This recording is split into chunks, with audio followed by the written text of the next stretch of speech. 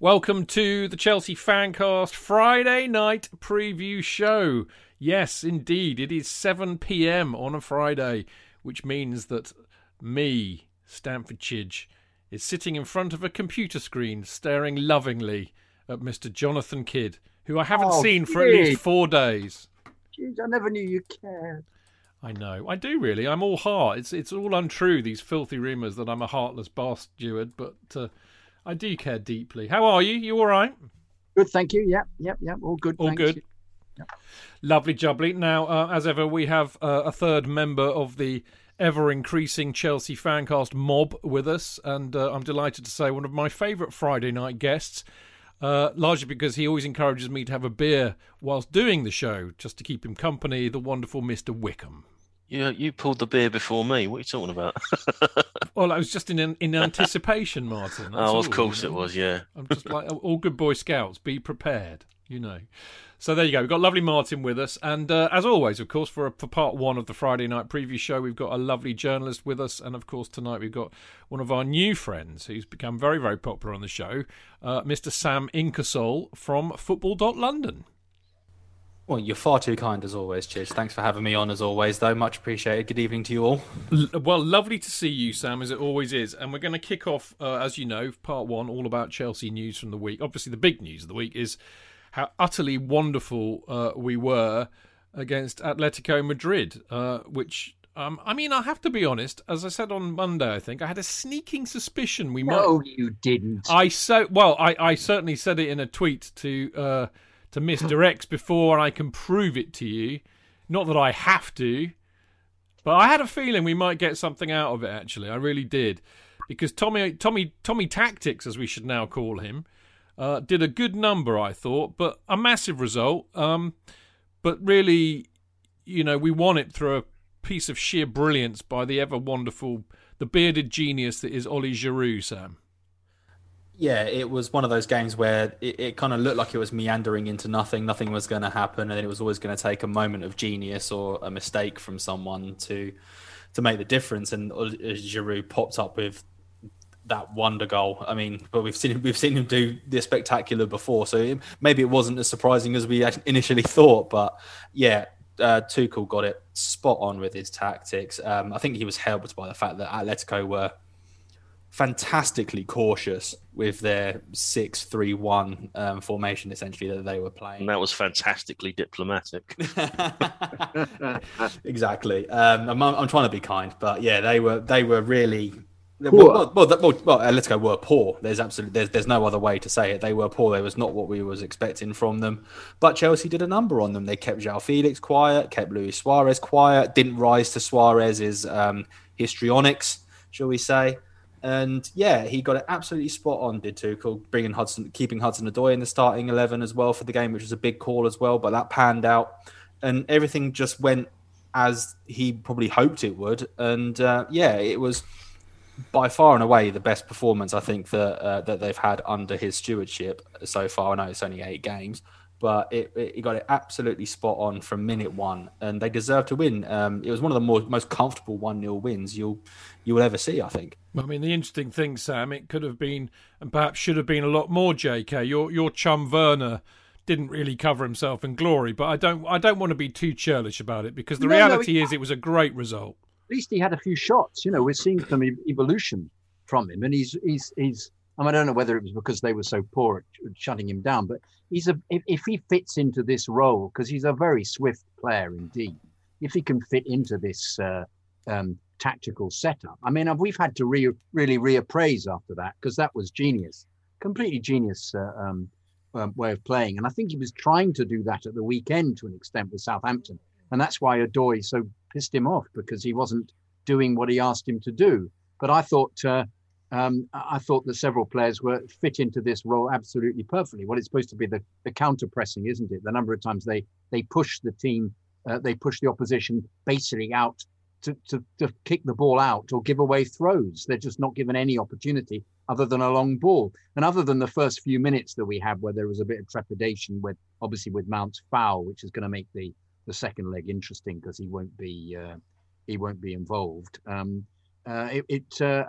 Mendy's heavy touch. There was never any any possibility of it. Well, we never looked as if we would concede, except being Chelsea. Of course, I'm still sitting on the edge of my seat waiting for You something. still are even now. The match has been over now 3 I am. days. I know. I'm on the end of my voice. But I felt that to reappraise it, it was actually suddenly a vote of great confidence for the man, for Tuchel, because I actually thought, I get what he's trying to do now. And it was quite joyous. It was quite a joyous experience watching that, I have to say. Well, I don't know if I'd go that far. I think it was a bit too tense for that. I have to say, Martin, what surprised me, we could argue this till the cows come home about the relative merits of La Liga versus the Premier League and whether the Premier League is a lot stronger than La Liga, but I expected a lot more from Atletico Madrid. And I mean, for them to be, okay, I know that they defended with 6 to try and counteract our threat, which of course is through the wing backs, but I really didn't expect them to have so little ambition. And they were at home, for God's sake. I was really surprised by that. Well, technically they weren't at home, were they? Well, you know what I mean. It was, it will say home tie, but it wasn't a home game. They were playing in Bucharest, not Madrid.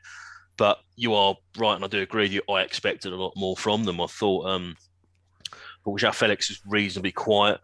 The only noise we heard from Suarez was when he tried to pinch Rudiger's thigh. Naughty. A little bit of shithousery. Dennis Wise, eat your heart out. I don't think Dennis Wise pinched his thigh. Well, no. Didn't he pinch Nicky butt? Yeah, but it's where he pinched him. Nicky's butt? Yeah. Not Nicky's quite. Butt. Other side. Nipple, wasn't it? I thought. End of his cock. No, it wasn't, was it? I heard it was a bit low down. It was. Why hasn't there been any retrospective VAR looking at the obvious pinching of Rudiger's thigh? Why has nothing happened with that? I mean, because you just you don't get done for that. It's not dangerous play. Well, what is it then? You just look like a bit of a bell end. It's I tell you what, myself much Graham more. Lasso, who I got to know very well. I worked with him back in 2006, and he's a very misunderstood bloke. He's got a huge sense of humour, and I really like Graham Lasso. And he told me a hilarious story about when he first played against. I think he was playing for England, one of his first England matches, and he ended up playing against Italy. And he learnt very quickly the dark arts of Italian football, that every time, I think it might have even been Gentili actually, although I could be wrong. But anyway, whoever it was, whenever they got close to him, they would link arms and then basically try and rip the nipple hair away from him. He said it was excruciating. But they were always having a jab at him somehow like that, and it always involved pinching or something like that. But anyway, we digress. Martin and Sam as well, actually, because... I think, actually, I'll ask you, Sam. I know we're all loving Giroud's brilliance, which we absolutely should. Of course, a moment in the same breath, both ruined and exonerated by VAR, but nevertheless a brilliant moment. But actually, Christensen really caught my eye. I was really worried about the fact that we weren't going to have the experience of Silva at the heart of the defence, but I thought Christensen was superb, even... notwithstanding Atletico Madrid weren't that ambitious, but I thought he was really good. We lost you, mate. You muted yourself. Say that again. No, I'm That's all right. Here. Can you? Yeah, is that better? Yeah. Sorry. I say he's been fantastic since he came into the side. I mean, I remember when Silva went down against Spurs. There was a lot of worry about how Chelsea's defence would cope without Thiago Silva there.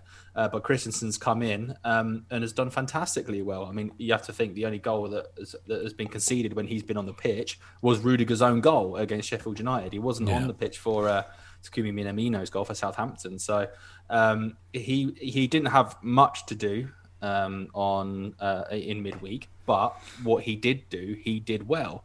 And you can see why he fares much better in a back three than he does in if you're playing a flat back four. Vice versa, Kurt Zouma is probably better in a back four than he is in a back five.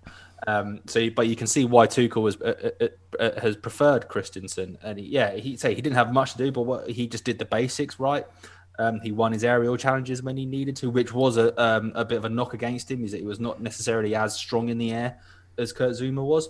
But I thought he was fantastic. I think I put a tweet out saying how good he was. I think in that game in the week. So yeah, he's been brilliant.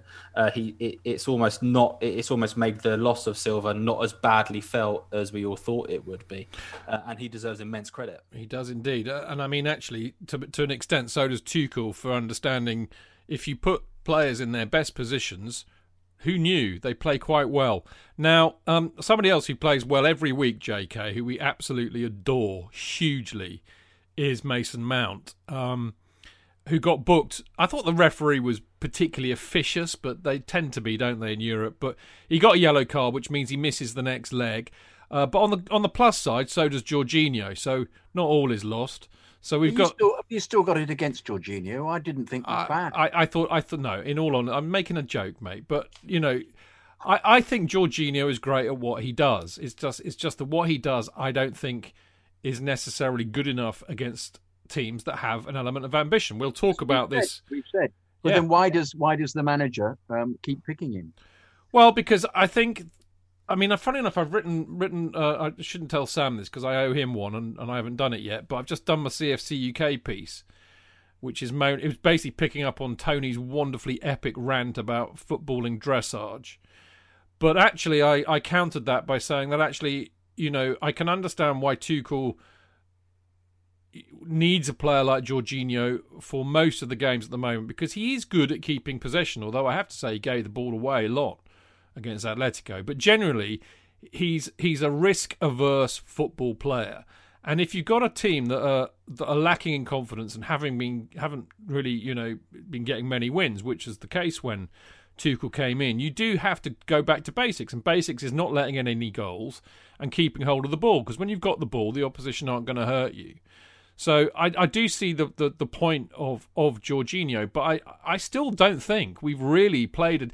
I mean, we'll talk about it later, I know, but on Sunday it could be very different because we're going to play a team that's going to really have at us.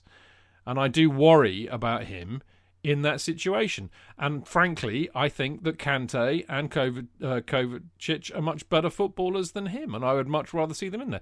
But hey, it's a game of opinions, and I don't claim to have the divine right to be right on it. It's just how I feel. I think it's also picking up the killer pass. I think he tries to play killer passes. A few times he overhit. There was a period in the first half when they overhit. Yeah.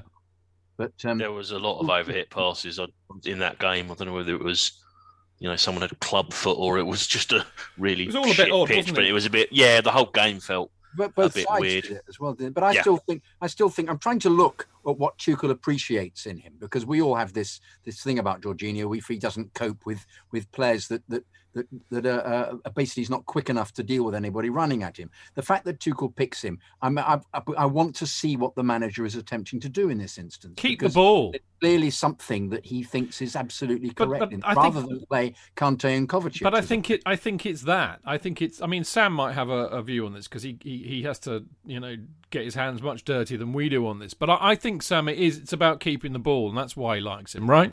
Yeah, I think you're spot on, and the fact that he recycles the ball quickly as well, I think that helps. But I think, it's a really tough decision that he's got to make between Jorginho and Kante. I thought Kante was incredible against Southampton. He was back to his best. He was, wasn't he? Yeah. The Kante that we know from the last few years, not just with Chelsea as well, but with Leicester. But Jorginho has usurped him at the moment, and I think it's just the fact that he gets the ball, gets his head up, and recycles it quickly, and keeps the ball moving. I think that's what it is. He does that thing really well of looking as if he's going in one direction and then turning around in the other, and he's suddenly got a massive space. You just think, that's actually quite clever. There's some clever moments in Jorginho's play. But the weak, we cannot at the same, in the same breath, we've got to actually, talk about his weaknesses too. And I mean, we've seen it. We've seen it happen. We've established them. I mean, so many times, smart. I mean, it was really interesting. I thought that Hassan Hutel put two men on Alonso, which basically took him out of the game. You do that with. I think that's the thing for me about Jorginho. He's very one-dimensional. You know what you get out of him, and what you get out of him when it's the right game is superb, and there are very few better at it. But if you get a smart manager, you can take him out of the game. You put two people on him, you close him down, you put him under pressure, or you just bypass him, you run past him, and therefore You know, that's what worries me. But anyway, let's not make this into a Jorginho show. I need pick up on a couple of things with you, Sam, that have come to light in Football London, particularly this week. There's some really good stuff that you've been doing, you boys, you and Adam and a few others. Tammy stalling on his contract. I think that got picked up from somewhere else. But of course, the other news is Roman's war chest, and how that might relate to us getting Haaland. So, would you like to apprise us of these wonderful, nuanced stories? Yeah, well, I mean, Erling Haaland's going to be linked with anyone and everyone, I think. Well, actually, that's not the case, because his agent came out in the week, didn't he, Mino Raiola, and said that maybe, I think, was it 7 clubs could afford him, and 4 of them are in the Premier League, and one of them is Chelsea. I think striker is still an area that I think it's pretty clear that Chelsea want to strengthen is up front. For all, that's not saying that they should sell Olivier Giroud. I think Chelsea should give him another contract. Personally, I'm not sure if that's a controversial opinion or not, but I think they should. I love him. He's wonderful. We'd all love that, wouldn't we? Absolutely. He absolutely should stay for even if I know Chelsea's obviously their policy with offering players over 30 big contracts, etc. But so whatever they do, I think they should keep him. But yeah, Haaland, you've got to look towards the future as well. He is alongside Kylian Mbappe, obviously, is the signing that you want to make. He is the player in Europe that you want to have at your club. He looks like he was built in some sort of laboratory for a striker, how good he is. And it's a bit like Ivan Drago, doesn't it? There is a bit of that. If you're going to push yourself over the top, then Haaland's the kind of signing that you'd make. And we know that Roman's obviously not afraid to splash the cash. We know that. That's not exactly a secret. So whether they can get him this summer, we'll see. But I think if there's going to be the big money signing that Chelsea make this summer, then it will be they'll certainly be chasing after Haaland, but they won't be the only ones. So whether they can attract him or not, we'll see. But I'm certain they need to get top 4. That's an absolute minimum to get that over the line for a start. Martin? When did we start dealing with Mino Raiola? Is what I want to know. I don't think anyone I mean, every time Man United have a bad result, he's trying to get Pogba out the back door there. So I'm not sure we need to be dealing with that prick too much. And plus, our record with strikers is such, I'm still concerned that we'll end up signing the son and getting the finishing power of his dad. So. I'm not sure you could get any worse. I'm not sure you could. Well, than Alfinga Haaland. No, I'm not. I honestly, I don't see how you could even potentially ruin Erling Haaland. We'll find a way. I know Chelsea in their record. Yeah, and then we'll go. Who's fucking born in Leeds? I'm not having that. Blah blah blah. I think he would be an incredible signing. I think he would. I mean, look, I think what we all tend to forget, we all live in a bit of a fancy football world in our own heads, but there are no guarantees in life about anything. So just because people are really, really good somewhere else doesn't necessarily guarantee that they're going to be brilliant for us. But I think, Sam, I mean, picking up from a lot of the writing that's been doing the rounds this week, it does look as if Roman's going to go large in the summer. We might not get Haaland, but Roman is going to splash the cash. That's a pretty certainty, isn't it? Yeah, I think it is. There's obviously the financial impact with coronavirus, but then it affects some clubs more than others. And I think Chelsea will still be able to buy the players that they would like to buy if they can, obviously, if they're available. So I'm still expecting a busy summer in terms of personally for work. I think I'm going to be quite busy this summer, but I'm also expecting Chelsea to have a busy summer because, Tammy Abraham, Olivier Giroud. Giroud, I think as we all agreed on, Giroud should stay. I mean, what would your opinion be on Tammy Abraham? Would you keep him around, or personally to the panel? Well, I would, because I think that he's still young and I think he can still get better, and I think his record speaks for itself, and I don't think that can be ignored. But there is an interesting reality there too, isn't there? I mean, we look at Mason Mount and we can say, Jesus, this guy, he's got it all now. I mean, he will only get better, but he's good enough now.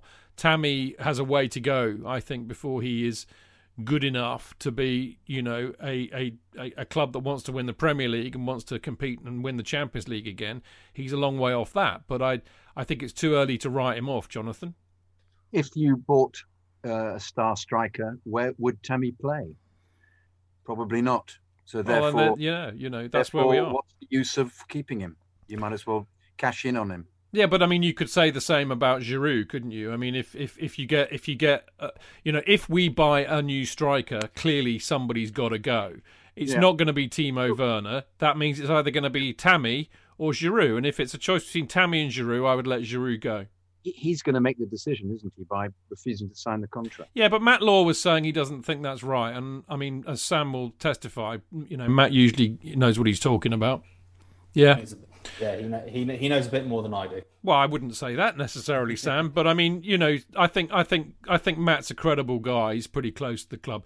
Listen, Sam, we've got to let you go, but before we've got to let you go, Sam. But before we do, have you got any biggies coming up this week? I mean, Adam gave us a little bit of a. He didn't tell us exactly. He actually WhatsApped me afterwards. I still haven't told everybody else, and I don't think it's seen the light yet. But have you got any biggies coming up this week? I personally haven't, no, but Adam does. He's got a couple of interviews lined up. I know that he's conducted in the last couple of days, so they'll certainly be worth watching.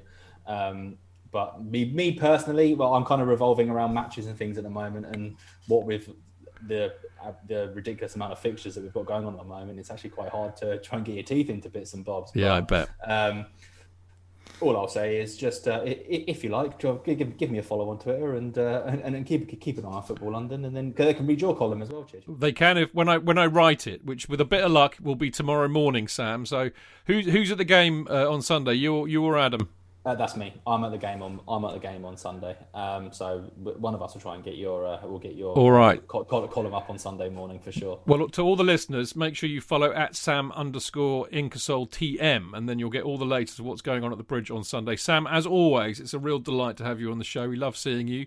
Stay safe, enjoy the game on Sunday, and we will see you back here soon. As always, thank you very much for having me on, mate. Appreciate it. Good to see you all. Brilliant stuff. Right, after this very short but very sweet break, we have the return of a legend, a Chelsea FanCast legend, even though technically he was never part of the Chelsea FanCast. All will be revealed after this break.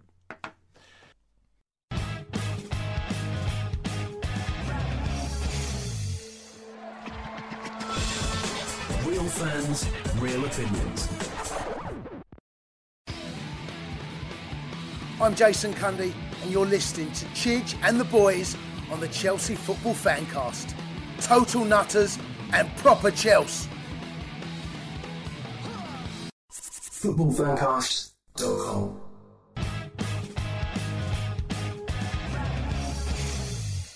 Right, welcome back. This is the Chelsea Fancast with me, Stamford Chidge. Him down there, the coiffured Mr. Jonathan Kidd. Whoop. And the lovely, intelligent, the brains of an otherwise no-brain outfit, Mr. Martin Wickham. Been called brainy before. You're very kind. You are. Now, of course, every week on the Friday, we like to get an opposition fan in where we do this. The opposition view. And this week is a real treat for me and Jonathan in particular, because basically we've pilfered the idea of doing a Friday night preview show from our previous incarnation on Love Sport Radio, which we miss hugely. One of the reasons why we miss it hugely is because some poor, unsuspecting, lovely, professional broadcaster used to have to put up with us, absolutely ripping out of him and behaving very, very badly. And amazingly enough, he still likes us and he still talks to us, and he actually has agreed to come on tonight, and his name is the wonderful Aaron Paul. I've never been called the wonderful Aaron. Well, you are wonderful, mate. We loved you, mate. I'll take that. Thank you, mate. Thank you. It's a pleasure to be back after 2 years? Is it 2 years? 2 years since I left. Wowzers! 2 years since I left Sport. 2 years since I joined the dark side of the corporation, and rejoined the corporation, and you know.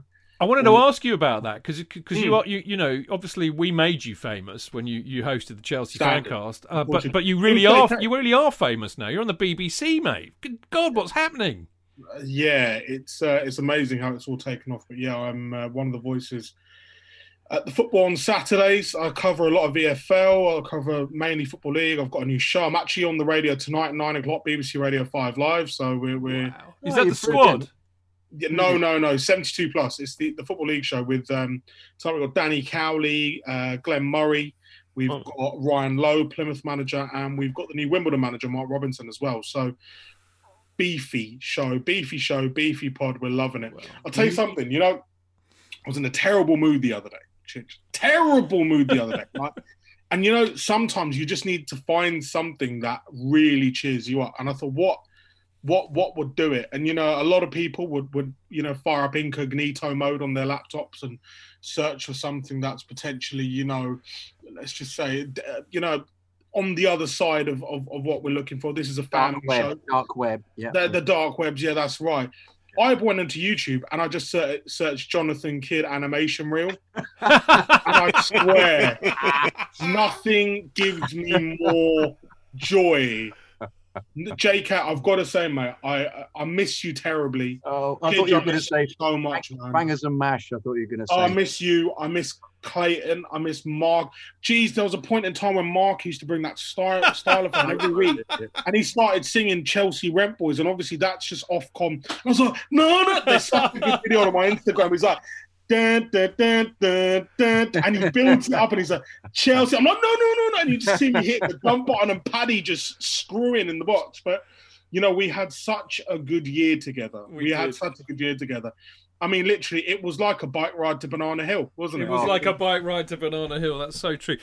We had fun. It's really funny, actually, because you mentioned Paddy. Paddy, our collectively our long-suffering producer on Love Sport. And, you know, we had a vote this week on the Monday version of the Chelsea Fancast as to whether... Because, of course, Paddy's also a Man United fan. Yeah. You know, and who should we get as our Man United opposition view, Aaron or Paddy? And you got the vote unanimously. Much as we love Paddy, you won hands down, mate.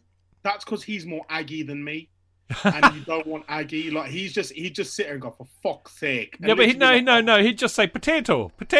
Well, I wouldn't go that far. You know, I can't really sort of just say something like that. I can. He literally just sit here and get ag. But I'll give you a bit of it. Well, I'll try and give you a bit of insight and sort of my thoughts on things. But yeah, it's good to be back. It's lovely, Aaron. It's lovely to see you. But I mean, I have to say, you know, on a serious point, I'm delighted to see, you know, how well you're doing on 5 Live, and you're doing some great work there. And it's lovely to see some good things happening to good people. You know, particularly after I got the tin tack from Love Sport, you know, my career's obviously gone down the toilet. Everyone. I'm not bitter. I'm not bitter or envious at all, mate. Because it's called budget. You deserve it all, mate. You deserve it all. At the end of the day, look, you know, I can probably talk about it.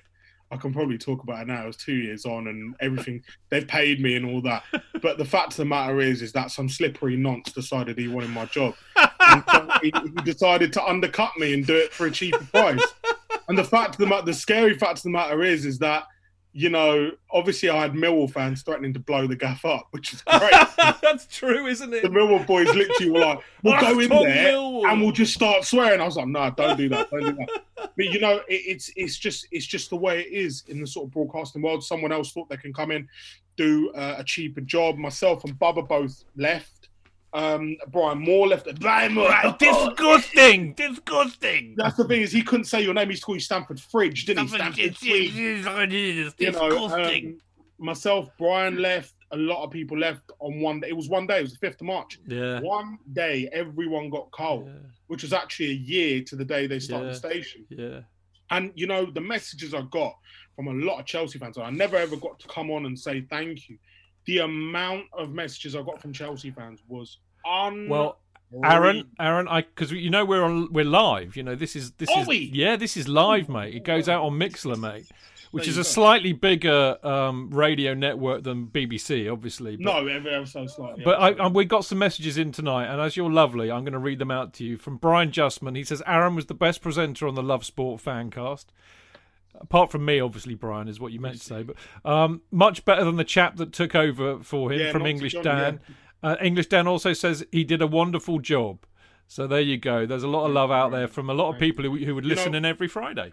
We had some of the best times on that show. We did. I mean, it just The one thing I regret is going to Dubai when you had Spy on. Oh, I was gutted. yeah. I was gutted. That was I a good missed out program. on That was Spy, a good which program. Yeah. which is brilliant. But every week, you know what? Seeing yourself, seeing Kiddo, seeing Clayton and everyone. You guys were such a brilliant tonic in a place which was very toxic at points to work. And you guys were so good. And you know what? A lot of the fans. Different, Aaron. Were we different from other podcasts? Were you different? Well, you're more organised. You're more organised. You had like sort of spells of nuttiness, you know. You had a guy, Dan Silver, who'd sit and eat his dinner during the whole thing, and he'd just wrestle along.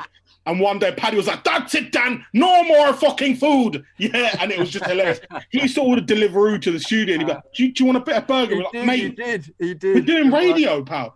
You had JK who one day turned up in a penguin outfit. I don't know why. I've still got a video of him. You have JK who'd fall asleep during shows, which was the best thing. He'd sit there like that. He'd go, "Actually, I think Rudiger's quite good." And he'd be like, "Where's he come from?" You know. You had Marco who was just you don't know what was going to come out next. But you know what? We had such good fun, Chidge. Yeah. We had such good fun. They've been keeping me entertained loyally and royally for 13 years, and you're very lucky. I'm blessed. They're a cracking bunch. I'm proud and delighted to call them all great mates. The one thing that I miss is like you in a way, but I miss not seeing them in the boozer for a pint or few on a match day. And we should talk about the match because we've got you on, obviously, because you are, apart from everything else, you're a big Man United fan. Yeah. So let's tuck straight into this massive match coming up on Sunday. Yeah. Obviously, I'm amazed to hear this, but you lot have not lost away since the last time we beat you. I think, or something like that. I think we were the last to beat you away. But anyway, you haven't lost away all season. I think we're going for 4 consecutive. Not conceding a goal matches for a long time. So it's going to be a real massive match. Now, first thing, in view of the fact that, I remember earlier in the season, everybody was talking about Frank Lampard managing Chelsea, Arteta managing Arsenal, Stevie Gerrard managing Rangers, and of course Ollie managing United. Many people thought that he'd be gone by now, and he's still there. He's still there. He's still at the wheel. So do you think sticking with Ollie, given that you're second in the league, has been vindicated? I think that's a very, very bad question, mate. I think that's a terrible question, Chidge.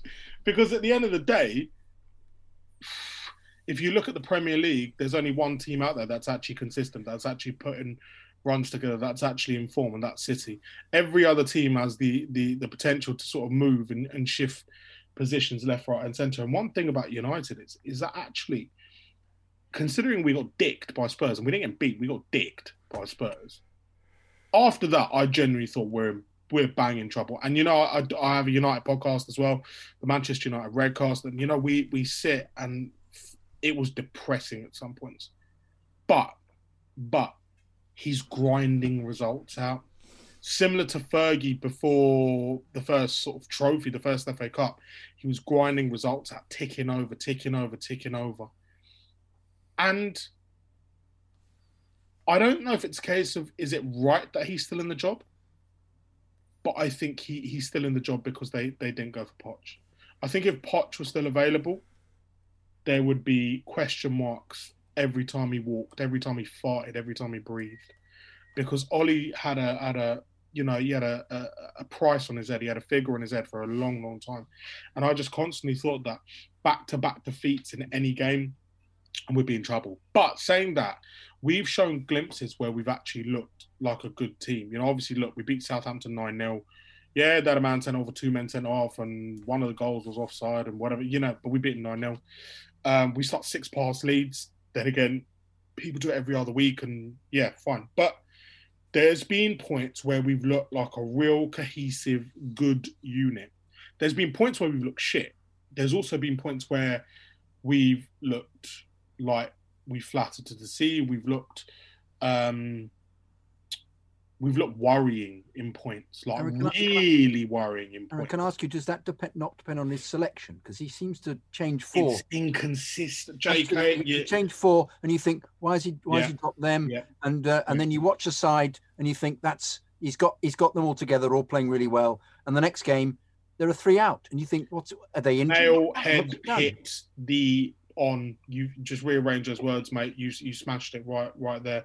You know, the back line, you look at it, Eric Bailly, you know what? He's an absolute nutcase, but he's our nutcase, and we love him. He's an athlete. And when you've got defenders in the ilk of Harold Maguire and Lindelof, Lindelof is not a good centre-half, by the way. He's shit. He's real dog shit.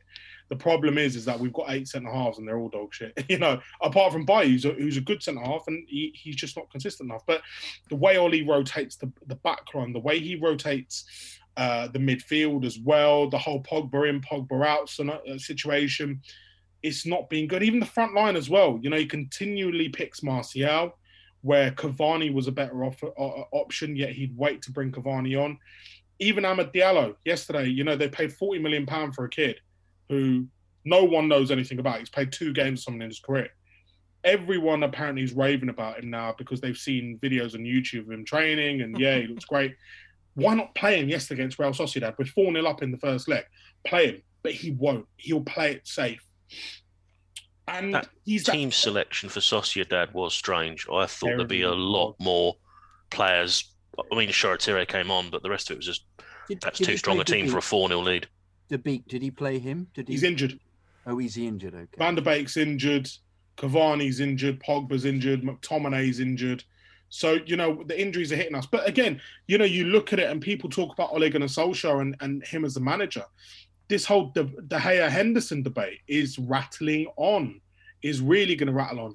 Well, and I mean, I was going to ask you, Aaron. I mean, do you think? I mean, because De Gea is supposed to be one of these great goalkeepers, but he looks like a liability to me half the time. And you have got Henderson sitting there, who's proved himself to be an absolute quality goalkeeper, who you might lose. So is De Gea a liability? Well, this is Chelsea, 4 years ago, Courtois and Cech, isn't it? All over again, where you've got someone on the bench who doesn't want to be on the bench. They should have kept Cech. In fact, they did. He's in our squad. Yeah, he is, isn't he? Like, he's still there. Unreal. Absolutely unreal. With his helmet. Is he still playing ice hockey? I don't know, mate. Is he still playing the drums? I think Guildford, wasn't he? He was playing in Guildford. Guildford Flames or something like that. Anyway, De Gea, is he a liability? I don't think he's a liability. I think his race is run. Wow. I think his race is run. 30 years old. I think there's a time to cash in, and I think that time to cash in is now. Juventus, Real Madrid, someone like that, go for it. And then go for Henderson and give Henderson that opportunity. To be honest, I'm surprised Romero didn't get that opportunity. Romero's older than De Gea, granted, but, you know, a fantastic goalkeeper. I think someone that maybe Chelsea should have looked at in the summer. Other clubs should have looked at Sergio Romero in the summer. Everton were looking at him apparently, but United didn't want to sell him to what's deemed a rival. But you look at it, we've always been blessed with goalkeepers, but now we've come to a real point, a real junction. And the problem Ollie's always had, and I was speaking to someone, I can't name who it is, but someone who was in Sir Alex Ferguson's backroom staff and who is a soundboard for Ollie. Brian Kidd. No, mate. Kiddo don't want nothing to do with United nowadays. What are you on about? Mike Phelan. No, I'm not telling you, Chidge. I'm not telling you. I had a beer with this person. Jimmy Murphy. Did he manage Fulham? No, he didn't. No, he didn't. So it's not Reddy Muhlenstein. He's out. I know his daughter, though. I work with his daughter. His daughter works at BBC Radio Manchester. But basically, I had a chat with this guy, and he told me that Ollie phoned him when De Gea was struggling last season and asked him, have I made a mistake? And this person turns around to him and goes, you need to get Henderson back there ASAP. ASAP. Good keeper, get him back there. Get him playing Europa League. Get him playing FA Cup. Get him playing League Cup, and put some pressure up him. Because at the end of the day, Chidge, you're in a job. Kiddo, you're in a job. Whatever. You know what? Actually, you're two terrible people to pick because you both work for yourselves. Yeah, exactly. We're not stupid. But, you know, you put fire up someone, and they're going to perform better. You look at Luke Shaw with Alex Telles now. You know, Luke Shaw's having the season of his life. This is the best season. I noticed that. Best player, occasionally best player on the pitch for me. Fantastic. Sure. Fantastic. But that's because they brought Telles back, or Telles in. Yeah. Now, they've brought Henderson in, and you'd automatically think De Gea is going to play better. But what it seemed to have done is fired Henderson up even more. And he looks good. He looks good. I don't think any change will happen now. I think the change will come in the summer. Apparently, and this is according to one of the main football writers out there, United have said that one of Henderson or De Gea won't be there in the summer. And for my money, it'll be De Gea. Okay, well, look, one person who will, I'm sure, be there and who's actually been there for you for most of this season, has been a superb buy for you, is Fernandes, who, apart from being a cheating diver, we have to say that on the Chelsea Fancast, he is a superb player. There's no doubt about that. And I would say he's the biggest threat to us on Sunday. But you must have loved... I mean, he's been the difference for you lot this year, I would say. He's been the difference since he walked through the door. Yeah. He's our best signing since Robin van Persie. Bar, you look at the players who've had an impact. No one in those, however much we've spent since Alex Ferguson retired, the only player that's come close to actually putting in the amount of effort is Ander Herrera. But he was blessed with less technical ability and less skill. Bruno Fernandes has been absolutely unreal. He carries our team. But there's that old thing where you'll have rival fans turn around going, oh, well, if you didn't have Bruno Fernandes, you'd be fourth or something like that. Well, you know what, mate? If my auntie was my uncle, she'd have bollocks. Thank you. Something like that. You know, it's like when, De Gea was saving us under LVG and Mourinho, people were like, oh, if you didn't have De Gea, you'd be relegated or something like that. This is why you buy those players. This is why you scout those players and you buy those players. Yeah. And if you look at United over the past few years, we haven't signed the right players. We haven't bought the right players. But this is fair play to Ollie. He's picked the right one. I have to say, Aaron, sorry, go on, JK, go on. You do buy a large number of players, don't you? They do. They did. No, they did. Now they're taking their time on everything, and it's becoming painful. We're missing out on people left, right, and centre. Yeah, but I mean, Aaron, I have to say, for a team that are second in the league, albeit this is a very weird, screwed up year, and we all know that, you sound a bit depressed as a United fan. I expect you to be a bit more chirpy tonight. It's not about being depressed. It's the fact that if you look at it and you ask anyone, you ask a blind man what United need, they'll tell you they need a centre half. They'll tell you they need a centre half. Yeah. Yet again, we're pissing around. We're wasting time. Like we did with missing out on Upamecano by any chance? Well, missed on Upamecano. I think the one that we missed out big time was, I think we missed out on Van Dijk back in the day. We missed out on Van Dijk. We missed out on Alderweireld as well, when he had that clause at Spurs. Apparently they wanted him, but then Daniel Levy and whatever. But again, we're playing this game again where we're hoping to drive people down. Look at Sancho. 2 years to sign a player. They might go in now, and granted, they might get him 10 million cheaper or 20 million cheaper, but there's a chance they might pay over the odds. Here's a question for you, because I think what I'm hearing here, which is quite interesting, is a remarkable similarity between our two beloved clubs at the moment. And I wonder if, because our transfer policy is absolutely why we're in, frankly, the mess that we're in, even though, we're probably scraped through to get top four again. But all the revolving managers has caused us to buy some really daft signings and we can't get rid of them. And that's because the business wags the football, the business tail wags the football dog. Is that the same that's happening at United? Oh, mate, we're a glorified cash cow. Yeah. We are franchisees. That's what we are. It's an absolute disgrace. Tell you what, you want proper football fuckeries? Shall give you a class bit of football fuckeries. United's record shirt sponsorship deal with Chevrolet ends this coming summer. This was a deal that was brokered by someone at Chevrolet and was deemed so bad that he got sacked 6 months later because it was a record deal. They didn't need it. They didn't want it. But General Motors sacked the guy off.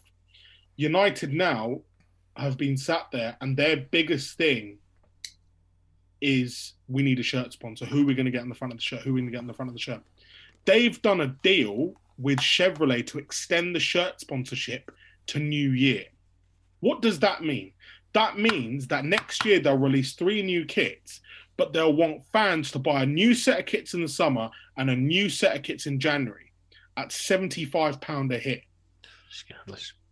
Yeah, so that's 450 quid on shirts they want to sell. They're trying to double the income, bang, bang, bang. It's all about money. It's all about money for the Glazers and for their little rent boy guy, Ed Woodward. That's all it's ever been about. And, you know, this whole kit sponsorship thing, it's a disgrace when you think about it. Surely the FA should step in and go, you know what, no kit sponsor changes during the season. How can you change kit sponsor in January and go, here, fans, we're going to print a new kit with Saudi Telecom on the front, get your new United shirt, sack off the Chevrolet one. But this is what we're about. Yeah. This is what we're about. At the end of the day, the stats are very clear. The Glazers have taken out £1.1 billion in the past 10 years. They have not put a penny into this club. This is the scary truth. In England, the only club whose owners have not put any money in is Manchester United. Yeah? It's self-sustainable and some. They can take cash out. Glazer's daughter has started taking cash out and taking money out of the club and just using it for whatever. And granted, they're the owners, they can do what they want. But ultimately, let me tell you, Ed Woodward and co., they're very, very lucky that fans aren't in there. They're very lucky because before COVID, it was starting to get a little bit messy where fans were starting to protest. You know, the United, and they know about it. Indoors, they know all about it. And they tactically ban people and, you know, revoke their tickets when they get to the gate and stuff like that. They play little games and they, you know, block Twitter accounts and stuff like that. It was getting messy. And it's weird because this sort of breakwater that we've had with COVID has actually worked very, very well for the United board. When it comes to... Go on, JK. Symbolically, will they start wearing the green and white shirts again, do you think, when we're all allowed back in? Oh, United fans? Green and gold. Yeah, green and gold. The proper fans will. I mean, look, I've got one upstairs from the supporters trust. The proper fans will. But the fact of the matter is, JK, for every one actual fan, one supporter, there's 5 or 6 people in different countries who will spunk money in the club shop and who will go and absolutely go for it. You're right. They don't care. Similar, isn't it, Chidge? They don't care. Chidges is very similar, isn't it? Well, I think that's the point I was making. There's a huge comparison to be made. I mean, because, you know, the reality is, Aaron, and I know you hate it as much as we all do, it's a successful model to a degree, certainly commercially, and that's where our club is now. It's all about the commercial side of it. You know, as long as they, you know, Tony, who's not with us tonight, but coined the phrase ages ago, the Arsenalification of Chelsea. But it's putting up with mediocrity because it makes you as much, if not more, money, and it's rubbish. It's so refreshing, I have to say, Aaron. It's really lovely in some respects to hear a really honest perspective of that. And I feel your pain, buddy, I have to say. Although what I would say is that any of us who like to give Roman Abramovich a bit of a knee in the bollocks occasionally should you know, listen to what Aaron said about his club. He ain't as bad as the Glazers. I remember when you guys switched to Nike, I think it was in 2018, and you guys were talking about the Nike store and going in there and trying to get something basic, and you can't. Yeah, exactly. You can't simply go and do that. The over-commercialisation of everything has bastardized football. Yeah. That's the word, bastardized football. Totally right. You know, and people sit there and they turn around to me and, you know, they're like, why won't you buy from the club shop? And I won't. I'll wait until it's with classic football shirts. I'd rather support a small business. Yeah. I'll buy from classic football shirts and I'll buy my whatever replica shirt I want or whatever. Mate, I've just gone and done £100 in the Wimbledon club shop. You know why? They need the money more. Yeah. That's what you call a football club. Yeah, yeah. You know, and look at what happened to them, because it's very, very similar. They got sold a dream, or the owners got sold a dream. They realised they were fucked. And it was Premier League money. It was the fact that they were spending £7.5 million on John Hartson. They sold Carl Court. They sold Jason Newell. They sold all these players. The owners pocketed the money and it all went bang. It's such a scary reality. It is indeed, mate. I'd love to. We could do 2 hours just on this comparison, I think, but we better not, because we got to roll along. How do you see it going on Sunday? I mean, I think it's going to be quite a tight match myself, but what do you think? Always is going to be tight. To be honest, let's be honest, Chidge, the games between the big dogs this season, I think the majority of them have been draws and been kind of crap. I can see it being one of them 1-1, 0-0, 1-1, something like that, just a bit dead, really. I'll sit there with my Pringles. I'll try and enjoy it. But to be honest, it will be a game of few chances, I believe, for us. And whatever chances we get, Anthony Martial will spunk them. Well, I'm glad to hear that. JK. Tuchel will attempt to stifle because he beat you in both away legs in the in the Champions League with PSG, didn't he? And lost at home. And lost at home. No, they lost at home. Yeah, they lost in the Parc de France. Yeah, that's only because Buffon was a bit. He got a bit, Right. Well, he parried that shot out to Lukaku, didn't he? And Lukaku smashed it home, and then we had the penalty at the end. That was a very much a one-off game, but the home leg they played very well against us. I was there. It was actually me and Paddy. Me and Paddy went to that game together. We took a rare night off. It was West Ham that night. We took all night off. But it should be interesting, just from the point of view that he's very tuned in to United, Tuchel. So I think he'll have some interesting tactics up his sleeve. I think he'll be worried. I think quite rightly, as we were alluding to earlier, he will be worried about United's ability on their counter-attack and their pace and their ability to attack us, and the fact that they just won't sit back, because we've not had to face that. So I think he will look to snuff that out. So that's why I'm kind of with you, Aaron. I mean, irrespective of whether Martial spunks any chances he gets. That's if he can be bothered. Church. Yeah, I do think it's going to be a real. It's got draw written all over it, actually. Oh yeah. So go on then. Let's have a prediction. Panel say. Well, I don't know. I'm going to ask you. What do you reckon? Stick a number on it. 1-1. 1-1. Yeah. Doesn't really do either of us any good. I mean, it's all right for you. You'll still be in second, but we could really do with all 3 points, to be honest. It's just, look, at the end of the day, City are romping their way to this league. They are, aren't they? But hey, Aaron, better than Liverpool winning it, let's be honest. Oh, absolutely. The only hope I've got now is that they don't go and win sort of the treble or the quadruple. Really piss me off, that'd be bad. Yeah. But just it's one of them ones, Chidge. And it for me as well, the fans not being there, I'd love a good bridge occasion, a real good bridge occasion. Yeah. Sunday afternoon, it gets a bit dark. You go down there, you can see him eating his Smarties up in was it? Your breast of pheasant pre-game, with a rosemary jus, you just have Alex swearing at everyone at the away fan. It's beautiful. It will have been gilded salmon this weekend, I'm pretty sure. But it's just I don't know about you. For me, I have the privilege of going to football every week, and it's sad, Chid. Because you're actually commentating in stadia where there are no fans. Yeah. So what's that like, mate? The sad thing is I've become so used to it. Because things have changed for us. Whereas we're press, we're media, and we get bits and pieces. Now we have designated parking next to our entrance bit. So literally, we walk in, we get all checked out. We have to do our paperwork. There's hordes of paperwork before the game. We go in, we sit there, and we don't move. We do not move from our seats. We don't leave. The only place you can go is the bathroom. That's it. And it's strange. It's sad, man. The amount of things, that have been missed, occasions that have been missed because there's no fans. So I'm real. And the weird thing is, and I'm not really an emotional person, but I went to Norwich and there are 2,000 fans in there, and when the players came out to warm up, there was just a slight.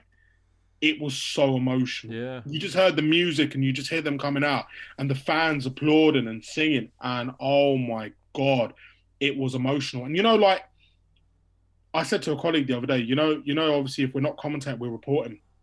If we go and report, you use the enthusiasm of the crowd and your voice, and you can really. You're normally pitching up, aren't you? You're belting over them. You exactly, JK, exactly. Yeah. And not having them. Like the other day, I was Carrow last week. They're playing scintillating football. You're waiting for the goal. The goal goes. They play the little goal music. Yeah, great, cool. But where's the fans? Yeah. And I just missed that noise. And I said to my colleague, that back of the net noise. God, it is unreal. And I will never ever take football fans, I'll never take it for granted again. And people have asked me a lot of questions about whether I think things will go back to normal, and whether I think fans will go to grounds or they'll sit and watch at home. Do you know what? I think grounds will be even more packed. I think the demand for football in grounds will be even bigger, and the atmospheres are going to get better. They're really going to get better. It may well be true that. I think it'll be like Chelsea Moscow Dynamo in 1946 after the war, where there were 120,000 people there, and they all came on the pitch and watched by the side of the goal, because it was the first game after the war. So it'll be similar to that. I think you not. There will be that enthusiasm. I would agree with you there. I mean, we're all champing at the bit to get back to it. No matter how miserable and cynical we all get as we get older, I can't even describe how much I miss the whole thing. And I think when we get back, it's going to be massive. Really is. I felt massive pangs of guilt, Chidge, because I went to the first game at Plough Lane. I covered the first game at Plough Lane, and I felt enormous. And every time I go there, I feel a lot of guilt. The fans have paid for it. They're not just like, support the club. They've paid for the ground. Like they did a bond. They raised £11 million. They've paid for that ground. I get to sit there first. And I went there, and I went there the other day to speak to their manager. I'm blasting Thin Lizzy out the speakers in the car when I'm booting it around. The boys are back in town. That's their song, and the whole place is dead. And you're just like, shit, this is so sad. Yeah. They've waited so long for that. Yeah. They've waited 30 years to play in Merton, and there's no fans. No. And again, like JK, what you said, like that game after the war, I really, really, really cannot wait for that Saturday, that first Saturday next season. And I think it will be the first Saturday next season. I think we'll see crowds in the playoffs. That's what I understand. Yeah. But next season, first Saturday, I want to find out where I'm going. It ain't going to be, it's not going to be the same until we're all back. We need 42,000 or 75,000 for you lot. Not 2 or 3 or 10,000. And away fans as well. Martin. Absolutely right. I think we will. I think in August, September we will, Chich. Well, let's hope so. I've really got faith. I just hope I'm not sent to somewhere shit. No, in my life, I could be like, "Oh, you're going Shrewsbury Saturday? Oh, Bournemouth, God. mate. You'll get sent to Bournemouth. Something, mate, bland Reading, somewhere bland." No. Aaron, we got to let you go, mate. But it's been so lovely to catch up with you again. We've missed your little face for the last couple of years. It's been lovely to catch up and see you. I wish you all the best for the rest of the season. Not perhaps in a United capacity, but I love seeing. I mean, obviously, as you know, I follow you on Twitter, and I'm always catching up with your little reports and things. And I sometimes, if I'm sitting here on a Saturday, because of course I'm not the bloody football, so I might be catching up some work, and I'm listening to the radio, and your little voice comes in. It's like, I know that guy. It's fantastic. So keep doing what you do, I do the same to JK when I'm watching Channel 5. Trust me. It's ITV. It's ITV4. You see him chasing geezers around a swimming pool. I'd text him. There's a point I'd text him, and I'd just be like, "Oh, is it true like Mary Queen of Scots was XYZ?" And he'd be like, "Yep." I've just done Airport Security again, the documentary where everybody tries to smuggle cocaine, and that I've been doing that from a little room here. Yeah, he's developed a sniff as a result. Yeah, from attempting to smuggle 450 grams of cocaine. You just use the right word on that. Clandestines. I love it. Right. Yeah, there's a lot of that word used. Yeah. Enough, people. Enough. Aaron, have fun tonight on Radio 5. Where can people check it out if they want to listen to it? So it's tonight 9 p.m. BBC Radio 5 Live 72 plus. It's the new Football League pod. Look, it's very quickly. It's not just about it's not a review preview kind of thing. We're looking into football clubs, what actually goes on, the shit behind the scenes. We have a real good panel with us. Lyle Taylor, Joby McAnuff, Darren McAntony, Peterborough United owner, is always with us as well. Ryan Lowe, the manager, Glenn Murray, loads of people. This week, Danny Cowley, Mark Robinson, the new Wimbledon manager, Glenn Murray, loads of people on. And you can catch it on BBC Sounds as well. 72 plus, BBC Sounds. Trust me, it's a good listen. If you don't like it, then... Tough. Write me a letter. Well, give me a call. If I don't pick up, don't call back. Brilliant. Aaron, take care, mate. Lovely to see you. We'll hopefully speak to you again sometime soon, but you take care. Great to see you, mate. Cheers. See ya.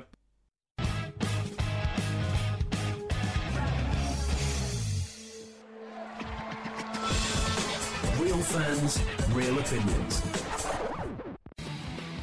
I'm Jason Cundy, and you're listening to the Chelsea Football Fancast. Up the Chelsea! Footballfancast.com.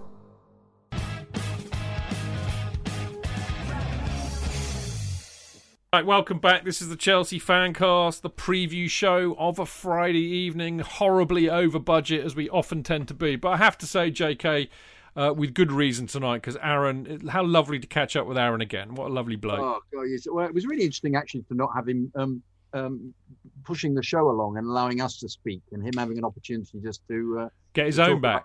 To an extent. Yeah, talking about United, and wonderfully informed and brilliantly fluent. Brilliant. Yeah, he's a really interesting. He's guy. done really, really well for himself actually since so Love well, Sport. He's better off out of that madhouse, and he's now doing proper work, which is really good to see. Anyway, right, it's our turn now. I've got obviously I'm Stanford Chidge, as you all know. Jonathan Kidd, you just heard from there, and of course the wonderful Martin Wickham. I'm still here. He's still here too, and it's now our turn to talk about the Chelsea United game on Sunday.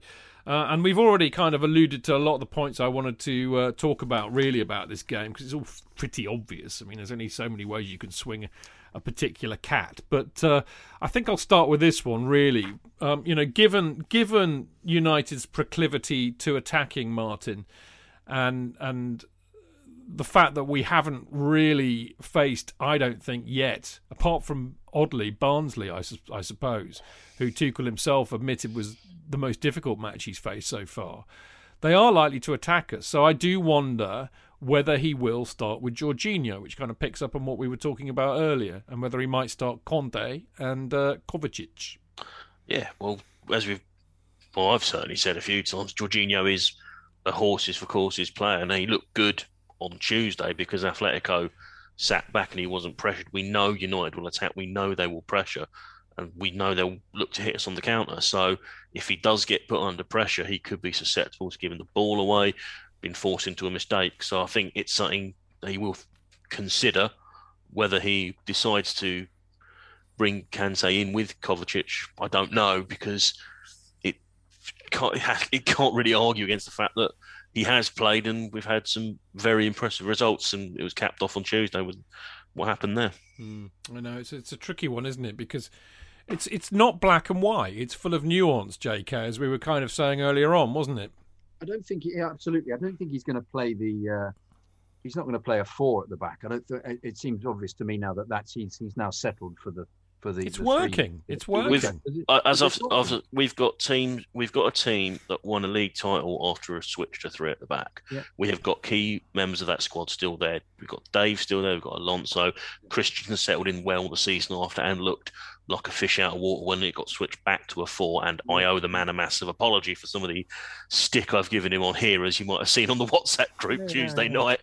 But fair enough, though. Fair enough. It's not performed well in a 4, has he? No, he hasn't. But it's not, rather than dogmatically sticking to it, it's immediately switched to a 3. And as a result of how he's played, we haven't had to rush Thiago Silva back, which is. I wonder if Silva will actually get back if Christensen plays as well as that, because he's a slightly more sprightly alternative. I mean, having said that, though, Silva is a really class player. Rolls Royce, mate. Absolutely, yeah. And once he's fit, he will play, because there will be an absolutely stupid schedule to the end of the season. But he doesn't need to be rushed back. He didn't need to be rushed back on Tuesday. He doesn't need to be rushed back on Sunday. But he's definitely not in for Sunday. No, and if he's fit if he's ready for, say, Thursday or the game against Everton a week later, great. Yeah. But no, we don't have to play him every single game if Christensen is looking as composed as he has. Don't you feel that after the game during the week on the Tuesday, that one's perception of actually what Tuchel is doing has changed because Southampton was so awful? But we now see that he's constantly thinking about ways of using this 3 at the back, and the fact that they completely prevented Atletico from getting the ball forward and pushed them out. He will have come up with a plan to deal with United, specifically because of the experience that he had last year beating them in the Champions League. So I'm just intrigued as to see how he could then make that work. Well, it's a good question. It's a really good question, because I think of course he will, but if the players don't do what he tells them to, it all goes to tits up. As we found against Saints. Well, also if the opposition manager comes up with a plan that he hasn't thought of, like Hasenhüttl did with Alonso, it all goes to shit. So I mean, that's the thing with football. You've got to deal with what's happening in front of you in real time. But I think just to pick up on one of the things that you're alluding to, JK, one of the things he's got to do, in my book, is to come up with a way to deal with United's counter-attacking. I mean, so far, we've dealt with that really, really well. And I think that's very much fundamental to having 3 at the back. But, of course, that means the wing backs have got to do their fair share of defending as well. The other thing is they've gotten, and this is interesting actually, because Fernandes is a very clever player, nay cheat. And he has this ability to go down either in the box or just outside it and win a lot of free kicks from which they score. How many times have we seen Chelsea defenders or midfielders give away free kicks 5 yards outside of the box? It's a given, Chief. They have got to be so much more streetwise than they are.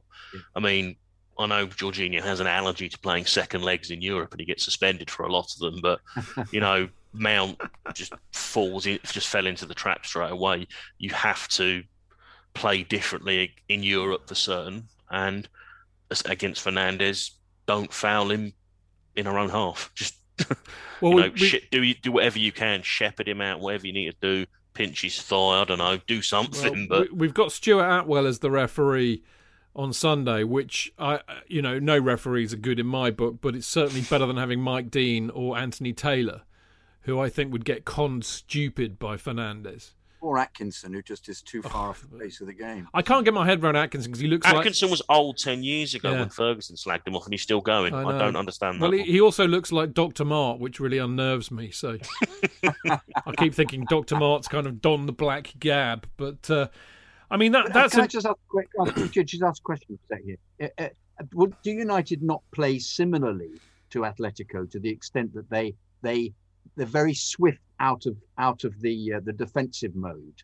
So in a sense, Jorginho might be the player for that. Maybe. If because it seems to just it's the speed out. But if you're preventing them from coming out, as we did with Atletico, then perhaps you're controlling the game better. This is why I'm intrigued to see what they'll come up with, because clearly Tuchel, who gave another wonderful press conference today, I'm just slightly falling in love with him. But no, he's just such a bright guy, and I was so impressed with the way he dealt with Atletico during the week that I have high hopes for Sunday. In fact, well, maybe. As we said, the beauty of having Jorginho and Kovacic, and I think perhaps those two particularly, is that we do keep hold of the ball. But I still think that Chelsea's huge problem at the moment is a problem that's been going on for some time now, which is either we can defend really well and be absolutely toothless up front, or be great up front and rubbish at the back. We just don't seem to be able to put a team together that can do both. And I think that everything that, quite rightly, as I said earlier on, quite rightly, what Tuchel's done, he's looked at it and said, this is a side that can't defend. We're not going anywhere unless we learn how to. So I'll shore up the back first. Let's go to a back three. I look like they've got the players that can play a back three. We'll do that, and the rest will follow. And I think this is what leads me to think that we could be in for a draw here on Sunday, because I still think that unless it all mysteriously clicks, because this is what I can't understand. Well, I think I can, but you've got Werner, Abraham, Giroud, Pulisic, Havertz, Ziyech, Hudson-Odoi, Mason Mount. You've got players here who you would say these guys know what they're doing. They're great. They're great up front. They're creative. They can score goals, and that's true. But they clearly aren't. Maybe the problem is that we don't have that service, that link from midfield to attack. And when you've got, whether it be Kante, Kovacic, or Jorginho in the midfield, the only kind of creative force is coming from the width in the wing backs. It's not coming through the middle. We're not linking up the midfield with those great attacking players that we've got. But isn't that also to do with the fact that we can't shoot? I mean, we keep going back about Well, I agree. There's all sorts of other reasons too. Like they're all in horrendous form. They can't hit a cow's arse with a banjo, etc., etc., etc. But I do think there's a systemic problem too. And I think that we just don't have enough creative midfielders. I mean, if you go back... we say it like a bloody broken record on this show, but if you go back far enough, Mikel and Makelele were the only two kind of what we would call bona fide defensive midfielders that we had playing regularly. But everybody else that played in the midfield was capable of connecting the play and scoring. Essien, Ballack, Lampard, to name but three. And I think that's the problem. And it really grinds my gears, all this talk about, we got to buy another world-class striker. We got to buy another world-class centre-back. Why aren't we looking at the midfield? I think the midfield is the bigger problem area. Or am I just nuts, Martin? I just don't answer that. Oh, it's a rhetorical question, was it, bastard? I'll do my best. So I just think he started with the defence, getting that sorted because it was an absolute joke at times how exposed they were, and to do that, he's imposed discipline in the midfield, defensive discipline. As a result, creativity has taken a back seat. I mean, yeah, we could buy, like I say, I think we curse strikers. We've been doing it for years. It's not a new thing. I don't know who would come into that midfield and make an immediate impact, but that's what we're going to find. That's what we're going to find out in the summer, I guess. I don't think we have the players. I mean, one solution that's been positive, which I don't think is a bad one, actually. It'd be interesting to hear what JK thinks of this. But, we said it on the show donkeys ago. Even if he's playing this 3-4-2-1, maybe think about playing Mount as one of the midfield too with Kante, or it doesn't really matter. Kante, if you've got Kante, Jorginho or Kovacic as one of them, any one of those three, stick Mount in next to them, and then you've got more forward momentum and creativity from the deep lying midfielders. You can stick. One of the things that people are always criticising Chelsea for at the moment, which I think is absolutely valid, we've got too many bloody number 10s. So recognise that. Mount can play anywhere. He's that good. It's like Kante, can play anywhere, really. So maybe that's how you deal with it. Move Mount back and have, say, Havertz as your number 10 with Werner or whoever. He wouldn't be as good as Mount, though, playing at that position. Well, this is therein like, yeah, I totally get it. But you know what? You know this very well because you're old enough to remember. Am I? You are. I'm not. I was only 1 year old when this happened. But, you looked at the England 1966 World Cup winning team. You didn't necessarily have the best 11 players in the world playing for England. What you had was the best team. And what Ramsey did was he moulded a team that fitted together and worked really, really well. And that's the art of football. It's not about having the best 11 individuals on that pitch. And if you've got somebody like Mount who is good enough to be able to play anywhere, yeah, he might be brilliant as the number 10, but you've got other players. Pulisic can play number 10. Havertz can. Ziyech can play in that role. So maybe you make the best team by having Mount come back a bit and be that link that we so desperately need, I think, between midfield and attack. Just mentioning Ziyech and Havertz, when they came on, I thought they were liberated. They looked absolutely at ease in a way they haven't done. Well, yeah, slower football, not enough. It's not aggressive. People aren't pressing them. No. They're European players, and they get more time on the ball, and they don't have some hairy-ass agricultural player up their arse, do they? No. Of which there are many. Which is why British football is the greatest football in the world, because even the shit players have a chance. God love us, mate. There you go. I don't know. It's all very crazy. Now, listen, we were talking about up front. I think if we were being utterly objective, we would say that even against Atletico, we were creating chances and not putting them away. So we're still being very, very wasteful up front, which begs a humongous question on the basis that if we're going 3-4-2-1, then we would imagine that Werner will be one of the two up front of that three. And no doubt Mount as his partner. So who gets the striker, the lone striker role? Is it Giroud or Tammy, JK? I would play Giroud after his experience during the week, just because of his ability to snatch the moment, which I'm not convinced at the moment Tammy is up for. But I don't know. Once again. Will he surprise us? Will he come up with a combination? He might play Pulisic and then have not have a central, may have a false nine. You never know what he works out. In which case Odoi would play. For Odoi right wing back, Pulisic would have to be the false nine in the middle, wouldn't he? At least Pulisic's fit, and if he's been playing well enough in training, he should get a nod. At least he'll get a go. He'll come on. I'm not convinced Ziyech will, but no, I think he'll try and play the side. I thought he'll play the same side actually that he played during the week. Yeah. I'd have thought that's because Giroud on those moments becomes talismanic. You just think he can't drop him. But he said in the press conference today, he said, yes, he's ready to play all the time. It's a question of whether I select him, in essence. So he's not going to give the game away. But his ability to score great goals, and the dilemma is occasionally he plays like, the Iron Man in the Tin Man in The Wizard of Oz, and you just think, well, it's all a bit too stiff, and he's not. What he's described as bovine by Barney Ronay in the Guardian this week, like a cow. Yeah, bullish aspect, yeah. But at the Vashki Ree. But it's very similar, yes, with an earring. But it was the fact that he can score these goals. We don't have a player in the side at the moment who can score goals like that. But and it's a toss-up, isn't it? If Tammy doesn't look as if he took him off against Southampton because he was just absolutely away with the fairies.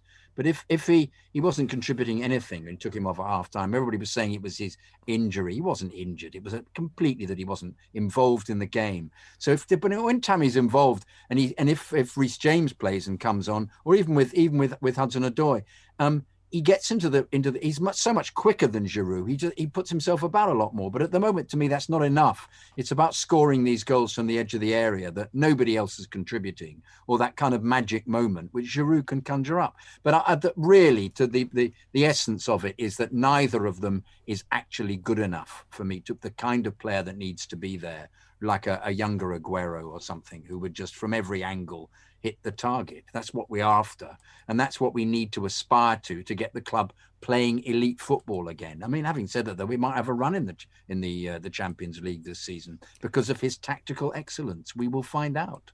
We will indeed. I mean, I'm pleasantly surprised by that because let's face it, when that draw came out, none of us thought we'd be going. Hey, we've still got to win the second leg, guys. Yeah. Still a long way to go in that game. Yeah, they've got to just keep it tight first 15 minutes. Go from there. If they can. And no Mount. Do them and nick them on the And no Mount. No Jorginho. So well, I know. Martin, what do you think is going to happen up front? I mean, I think JK's nailed most of that, but it's an interesting choice that he's got for Sunday, isn't it? I think against a lummox like Harry Maguire, I think Giroud can make him look very silly very quickly because he's deceptively strong. I think it's the ultimate, Cavalier versus a Roundhead. I think was it the Cup semi-final? Did he score last Cup semi-final? I can't remember. All I can remember is Mount scoring that great goal. I remember Mount scoring, but I'm pretty sure either he put himself about and Maguire made a dick of himself or scored an own goal. I can't remember which, but I think initially it will be a physical battle, and maybe later on in the game you can put Tammy in to play off the shoulder. I don't know, but yeah, I would start Giroud. I think I don't know if you call him a great goal scorer or a scorer of great goals. That's the thing. The latter, I think. Yeah, definitely. Yeah, I think so as well. It's a real tough one, isn't it? I mean, because I think the trouble is, if Werner was banging them in, we wouldn't even be having this discussion. But until he starts doing that, it's all moot, isn't it? Oh well, who knows? I mean, the one thing I meant to ask Aaron actually, but Aaron just delighted us talking about everything he talked about. But I was going to ask him how on earth Harry Maguire gets away with it with such impunity every flaming match. I mean, obviously he we should have had a penalty for his foul on Azpilicueta. He managed to elbow. I mean, I would always approve of anybody elbowing Lascelles in the face. But that aside, that should have been a penalty for Newcastle last week. Martin, I don't like him, I have to say. As a footballer, I don't think he's very good. And I think he's a snide arse as well, as are most of the United players, but Maguire particularly. Not forgetting the fact that he nearly castrated Michy Batshuayi and got away with it even after a VAR check. Absolutely right. Right. He's just overrated player with an England tax on him. I think he's a bit of I don't want to go down the whole football Twitter thing, but you do see Man United fans just posting pictures of rusty refrigerators when they want to describe him, which is quite amusing. I'm not a fan. I think he's a snide he's snide, he's overrated, bit of a lummox. He's been peculiarly protected by the ref, isn't he? That foul he did the other day when he just barged. He's not that kind of player, JK. Is that well? You what wonder about the most stupid expression in football? Yeah. by the way. Yeah, which was first coined after Ryan Shawcross broke a geezer's leg. It's a load of bollocks. Yeah, exactly. Yeah. Hey ho. Well, look, let's hope if he does do anything nefarious, which of course he's bound to do, it actually gets picked up for a change and we benefit. So, JK, how do you see it going, my old China? We're going to win, We're going to win 5-1, JK, this week? 3-1. 3-1. Yeah. I'm not going mad this time, but 3-1. No, 3-1, mate. That's a tad optimistic, as much as I love you. Martin, what do you say? I think we will both end up cancelling each other out, but I can't bring myself to say we're not going to win, so I'm going to say 2-1 Chelsea. Okay, well, I'm going to... I just think that, United have not lost... I mean, here we go. 19 Premier League games unbeaten. Began at the Bridge with a 2-0 win in February 2020. But they've not lost away all season, which is frightening. We're aiming to keep our 4th consecutive home clean sheet in the top flight for the first time in 3 years. I just think this has got draw written all over it. I mean, plus the fact that we couldn't hit a cow's arse with a banjo, as we keep saying. So I'm thinking, and Cavani's out for them as well, which I don't think that will help them particularly. And I think there's a doubt about James as well. But I think this has got draw written all over it. I'm going 1-1. Much as it pains me to say it, because I'd love to smash the Manx as I always do, but I'm surprised they played.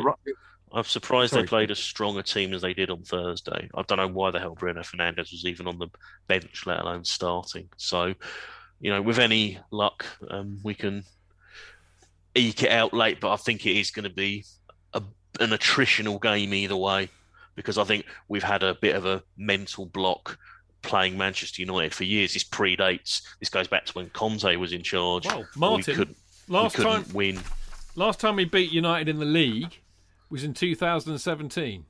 Yes. 4-0, wasn't it? No, 1-0. No? No. Well, the 4-0, we beat them in that the was the league. season before, yeah. Well, we keep beating them in the Cup with disgraceful, regularity, which is wonderful. But the 4-0 was, I think that would have been Conte as well, wouldn't it? That was his first time against United, and he humiliated Mourinho in more ways than one. Don't you remember? Yeah, but I do. But then I also remember we went to Old Trafford, played rather timidly, and lost 2-0 on the verge of the title. And I think there's been times where Moyes was in charge of Man U, and we gave them far too much respect. Yeah, I think there's been a bitter, and I maintain as well that 4-0 loss on Lampard's first game in charge, I think he was still thinking of that back in October with that 0-0. Undoubtedly, and who absolutely, yeah. And who could blame him? Although maybe he should have been thinking about the 3-1 that we dished out of them in the Cup semi-final, where we absolutely played them off the park. But the reality is that they've had the Indian sign on us for a while, and I mean that's interesting actually, because our record against Man United in the Premier League, I think it's still the best record of anybody against Man United in the Premier League. We've always tended to do well against them. Nevertheless, Martin's going 2-1, JK's going for 3-1. I'm being Mr. Cautious. I'm going 1-1. So there you go. You heard it here first. Is that first. in your predictions? Is it well, 1-1 it's funny you should say that, JK. I haven't as yet made my predictions, but I can give you all an update on the Prem Predictions League, because we've been a bit remiss in this recently, and last week was quite interesting. I was shocking, and then it all started to come rather good, but I'm still languishing in 19th place. I am, however, above some fellow fancasters, it being Mark Meehan, who's in 22nd, and Tony Glover, who's in 25th, and somebody called Jonathan Kidd, who is 30th. But you are picking up, actually. You're no longer bottom, although Chev and Harry joined about 3 weeks ago, so obviously you have a bit of an advantage. But you got 72 points, including 28 bonus points for predicting that Man City would score the quickest goal. Yeah, I've done it again. I think they'll do the same again. All right. Well, that's an interesting point actually, because if we do beat United, West Ham have got City, so that will be good for us because we'll go above them and we need to. But anyway, you're in 30th, but you are doing better than you were. That's for sure. above me in the Chelsea Fancasters Select Mini League. Dane Whittle is just above me. Dane is remarkable. He's up and down like a yo-yo, but he's in 18th. I'm in 19th. Martin had a shocker. Martin was in the top 10 not that long ago. He's now down to 14th. And the leader of the Chelsea Fancast pack is Marco, who's in 13th. So Martin, explain yourself, because you've been our most consistent and best player up till now. I did warn you I was due some shit weeks. I've had about 3 in a row now, so looking to turn it around this week, but no doubt I've probably bollocksed it up somewhere and backed Everton to do well, and they've let me down like they usually do, the fuckers. Yeah, well, you got 39 points last week, and I got 107, and JK got 72, so that is shocking. You're dead right. That's not good. Anyway, the people who are doing really, really, really well. I mean, Joe Mingola, bless his little heart, he's still way out in front. Remarkable, absolutely remarkable bloke. He's way out ahead. Josh Wadsworth is in second. Jarek Koska is in third. These guys have consistently been there or thereabouts. Freddie Carberg got more. I mean, he got, I think, 372 points a couple of weeks ago, which I think was the most points that anybody's got in a week in the entire thing, not just our league. So I think Freddie will be earning himself some money for that performance. But the best performer of the week, and someone again who has been just utterly brilliant and consistent, is the lovely Claire McConnell. She got 223 points last week, and she's in fourth. But our top 10 are phenomenal. I'll just read you a few more. Chris Thomas is in fifth, Ash Pinto sixth, Freddie Carberg seventh, Jay Hines is in eighth, Steve Burton is ninth, and Supreet Manava is 10th. But I don't know how you lot do it. You put us all to shame. But there you go. What can I say, boys? We must do better. I'll try and spend a bit more time looking at previous results and whether players are injured and that kind of thing, which I think is essential. I think you need a bit of research into this. I tend to go on gut instinct, or even I go on 1966 results, right about that era. I go, what happened then? How did they go? Leeds. Leeds. Do you know what? Well, I mean, Joe is in the Discord group, as you know, and I often talk to him about it, and he will confirm that there is no rhyme or reason to this whatsoever. I think what he's done is he's playing a percentage game now because he's got a healthy lead. But the reality is, I mean, for example, Leeds are unbackable. You cannot predict. One week rubbish. Yeah. I think it's really difficult this year because football is really difficult to predict this year. We've never had a season like this. And the one thing I would say is I completely missed how badly Southampton's form had tailed off. Yeah. We've only just picked up on it now, which means they'll probably start fucking winning again. Hey ho, it's great fun. I have to say, our Prem Predictions League has been... I'm going to put more time into it as well. I'm going to take 10 minutes to do the predictions rather than 5. I still do my fastest scoring team by literally I blow it up on the computer screen, so all you can see are the fixtures, and then I whiz my mouse around, shut my eyes, whiz the mouse around, and then stop it, and wherever it is nearest to, that's who I shit you not, because I Sheffield United, bollocks, I'm doing that again. Because I tell you, it's more bloody effective than actually trying to work it out sensibly. So there you go. It's like the equivalent of pinning a tail on a donkey, mate, with your blindfold on. So there you go. What do I know? I've one other bit of news before we disappear and leave you to your weekend is that I have some great news coming for you, I think, next week. But I've done a deal. In a Harry Redknapp style with a football memorabilia company where basically you buy tickets. It's effectively what they do is that they have, like signed shirts, framed signed shirts, all this kind of thing, and you pay about $5 for a ticket and you go into a draw, and they do a live draw on a Wednesday, and you have a chance of winning, and it'll all be Chelsea memorabilia. They do it for lots of other clubs, but it'll, for us, like an Eden Hazard signed shirt, for example. So there you go. So there'll hopefully be news of that on Monday. Well, that sounds interesting, yeah. Well, that's what I said to this lovely bloke called Bill. That is, in fact, his name. Who was a Leeds supporter who set up this company. And I was saying, well, I think, all kind of like real supporters that I know, we all love memorabilia. I mean, everybody that I know who really loves it, they've got signed shit. Everybody I know has got signed shit. We just do. It's what we're about, isn't it? I mean, I've got them all up on the wall, as you know now. It's taken me years to do it, but I've finally done it. So, yeah, I think this might be quite a giggle. So you basically pay a £5, get into the draw, and you've got a chance of winning a signed shirt. Lovely. Sounds good to me. I'll be up to that. You like that? Like that, Martin? Decent. I need to hang the one bit of signed memorabilia I've got. I still ain't hung it on a wall yet, so I need to get my arse in gear. You do indeed. All right. We got Love You and Leave You. It's been great fun tonight. Again, over budget. What did I say on Monday? We must keep to an hour, JK. We must keep to an hour. I blame Aaron Paul, mate. I blame Aaron Paul. For being brilliant. Wasn't it lovely to catch up with him? Fantastic. Yeah, great. Yeah, really lovely. Really lovely. Okay, well, look, we've got to go. The one thing I would say, the look on his face when you said it's live was priceless. And disturbingly, he does a better Irish accent than me. My parents are Irish. He's a really good lad. It was lovely to see Aaron. Lovely to see Sam, of course, from Football.London. And, of course, lovely for all of you lot who've been listening in tonight as well. Now, JK and myself will be back on Monday evening, of course, for the usual Chelsea FanCast, to look back at the match against United and, of course, ahead to the massive match against Liverpool on Thursday. They just come so thick and fast. There will be 2 other people with us, but I've not actually done the schedule yet. But I will try and do it tomorrow morning. Whoever they are, they'll be excellent. Of course they will. They're Chelsea FanCast. They're all quality. Anyway, that's it from me and JK. Lovely to be on the show. You too. Lovely to see you. Martin, as always, good to see you. Yep, likewise. Lovely to see you all. Really enjoyed it. Well done, Martin. Great stuff. Mate. Thank you to everybody in Mixler. Thank you for listening. See you next week. Until then, keep it blue, keep it carefree, keep it Chels. Up the Chels! Up the Chels! Can you do, boys?